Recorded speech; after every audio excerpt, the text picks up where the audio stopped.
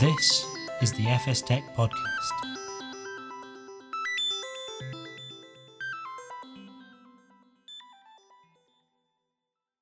Hello and welcome to the FS Tech Podcast. I'm Alex Leonards, Senior Reporter at FS Tech.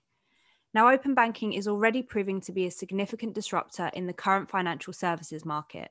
It's providing a new way to elevate customer experience by harnessing data to improve services and offer a much wider range of products. But what if open banking could be taken one step further?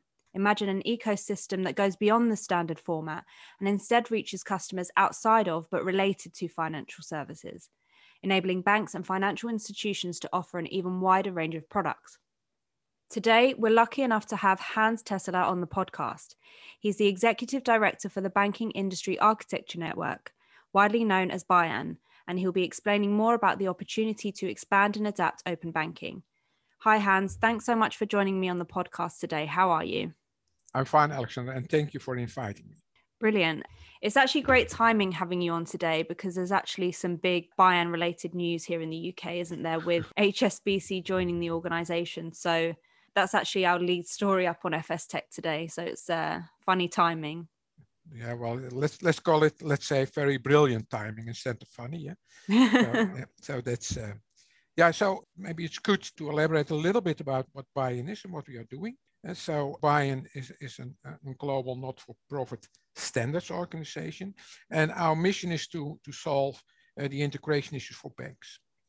And we started in 2008, and in 2008 the integration issues are primarily inside the bank. Well, today, and you already mentioned in your intro, open banking, data and functions can be anywhere. It can be in the cloud, could be at the fintech and a third party. And that implies that what we also, let's say, support is that integration between banks and consumers. And we do that in very close collaboration with our 70 plus members, where we today announced that HSBC joined us. So that's good news. Yes, definitely. Could you tell me a little bit more about your own background within financial services as well as your role within the organization? Yeah, so I am the executive director of BIAN. I'm in that role since 2011, so 10 years now. And before I joined BIAN, or was asked to join BIAN, I was a director at ING Bank in the Netherlands. Before I was responsible for IT, innovation and strategy. And before I joined ING, I was a managing consultant, primarily focusing on financial service industry, but wider than banks. It was banks, it was insurance company, pension funds, and so on and so. So I think I have a track record in the industry for, let's say, 30 plus years. Brilliant. Thank you, Hans. That was a great nutshell summary. And it's interesting to hear about all of the different areas you've explored over the years. I want to move on now to the topic of open banking, but actually I want to explore this idea of a broader, expanded ecosystem, one which BIAN members have coined the panoramic banking strategy. Could you tell me more about what this is all about, where the idea came from, and what this kind of ecosystem would mean for banks, their customers, and beyond? Yeah, so you mentioned the panoramic banking strategy. The panoramic banking strategy was an idea that was inspired by our member, and that's the Shanghai Pudong Development Bank, or SPD Bank in short, in Shanghai, China. And we hosted a webinar with them in November to explain the concept. So the panoramic strategy is the idea that a bank can build a platform-based ecosystem around the needs of the customer's lifecycle for products and what they would need in the day-to-day doings. So the ecosystem would share around the brand, the channel, technology, and other resources with the customer. So that will require, let's say, an intelligent use of the data that's available at the bank and at the partners to provide the customer with financial and non-financial product services that are aligned with the needs. So what we see here is that you're moving a little bit more from what we would call open banking into open finance. Brilliant. That sounds like a really interesting kind of vision for the future, to actually go beyond the existing open banking format and just take it that one step further. But what would this actually look like? Could you give some examples of how this kind of ecosystem would actually operate? Yeah, so what the one, let's call it the use case that was created by SPD was that they are also looking outside the financial service. So for example, the consumer could experience a seamless travel experience orchestrated by the bank. So for example, the customer could book the travel through the bank. The bank could then identify the correct currency and exchange rate for the customer based on the travel location, help the consumer budget for while they are away, and then reverse the exchange rate once they return home. They can also then proactively, for instance, provide them with the nearest ATMs when they are on holiday and so on and so forth. So the whole idea is that you support the customer in this example before they start the travel, during the travel, and after the travel in close collaboration with the partners in the ecosystem. And in this case, it is a travel agent. Brilliant. It sounds like there are kind of many areas in which this type of system could actually branch out into. Another example could be the bank and a car dealer. When you come to buy a car, that they can provide the loan, the insurance, and so on and so forth. Let's say all out of your bank account, instead going through third parties. So that will also, let's say, strengthen the relationship between the bank and the customer. Brilliant. That all sounds really, really interesting. But of course, there are already privacy and trust issues associated with sharing customer data within the standard format of open banking. So are there barriers to this kind of ecosystem? Will it be easy for people to kind of rely on banks or other financial organizations to carry out these wide-reaching services? And how far are we from this kind of system being implemented widely? Yeah, so what we see that let's call the bank in this example, let's say the orchestrator, because they orchestrate all the different bits and pieces that are needed in the example for the journey. So they can provide these services across their entire network and at low cost, because the lower the cost, the more appealing it will be for the customers. So open banking already showed that banks can act as a preferred orchestrator, as a trusted party in many scenarios. So a way of thinking is that the bank may even do that better than the social media like Facebook or Amazon or search engines like Google in their special domain. So what we see, and you're mentioning privacy, we all know that privacy is not top of mind in the social media space, but privacy is enforced by the financial services industry. So if you ask people, who do you trust more? And do you trust Facebook or do you trust your bank regarding your data? I think we all know the answer. Yeah, great. You made some really interesting points there, particularly around social media. So thank you, Hans.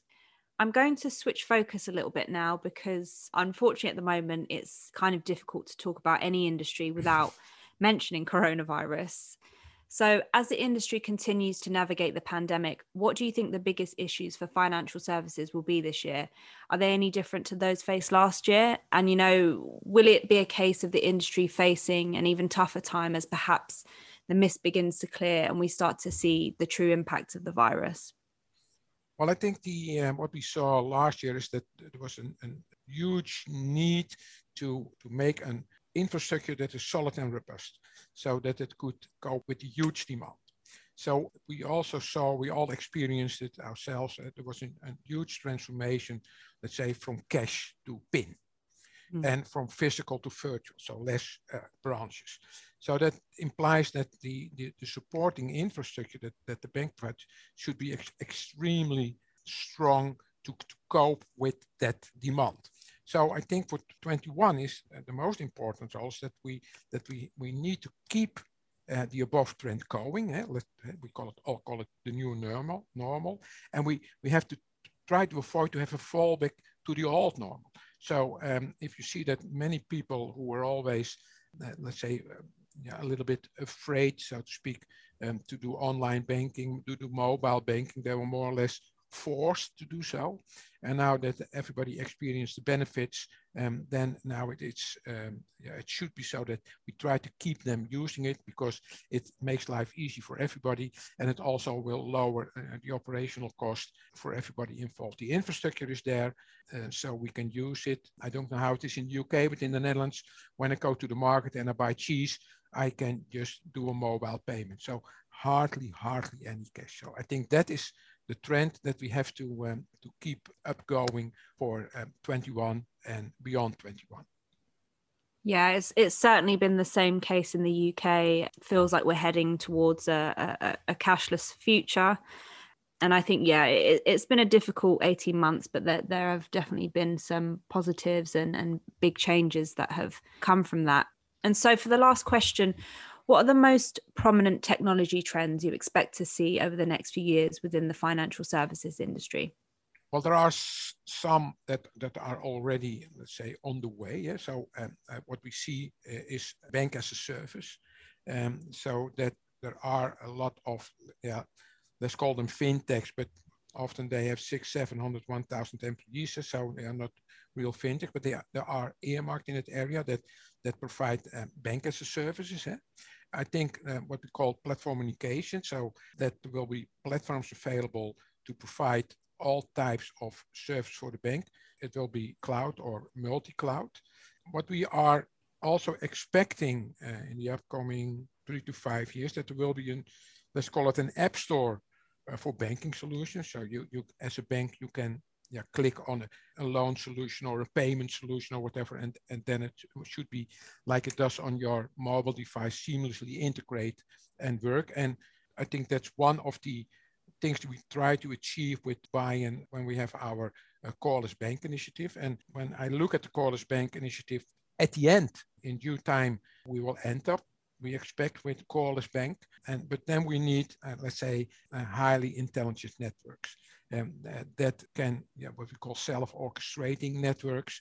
And if we are, let's say, technically capable of creating them, I think then we will move into an area of, relatively low-cost solutions that can be provided by anyone. And as stated, it should end up then in an app store for solutions. And if we are at that area, I think it will be a huge benefit for all, not only for the banks, but also for the solution providers. Brilliant. Well, it seems like it's going to be an exciting time in terms of technology over the next few months. Well, brilliant. Well, then just to finish off, if our listeners wanted to find out a little bit more about BIAN, where can I send them? Yeah, so we have, of course, our homepage, bian.org. But if listeners are more interested to apply the material, so we also have another area. It's called portal.bian.org, where you can find today a little under 190 pre-built APIs that you can use to interconnect, to create open banking or to create open finance out of the box. So I think that is a good starting point for people who want to explore what we can offer. And as stated, we are not for profit, so they are available for everybody who is interested. That's great. Brilliant. Well, thank you so much for joining us on the podcast today. It's been a real pleasure, and thanks as well to all of our listeners. Until next time. Okay, Alexandra, enjoy your day. Thank you.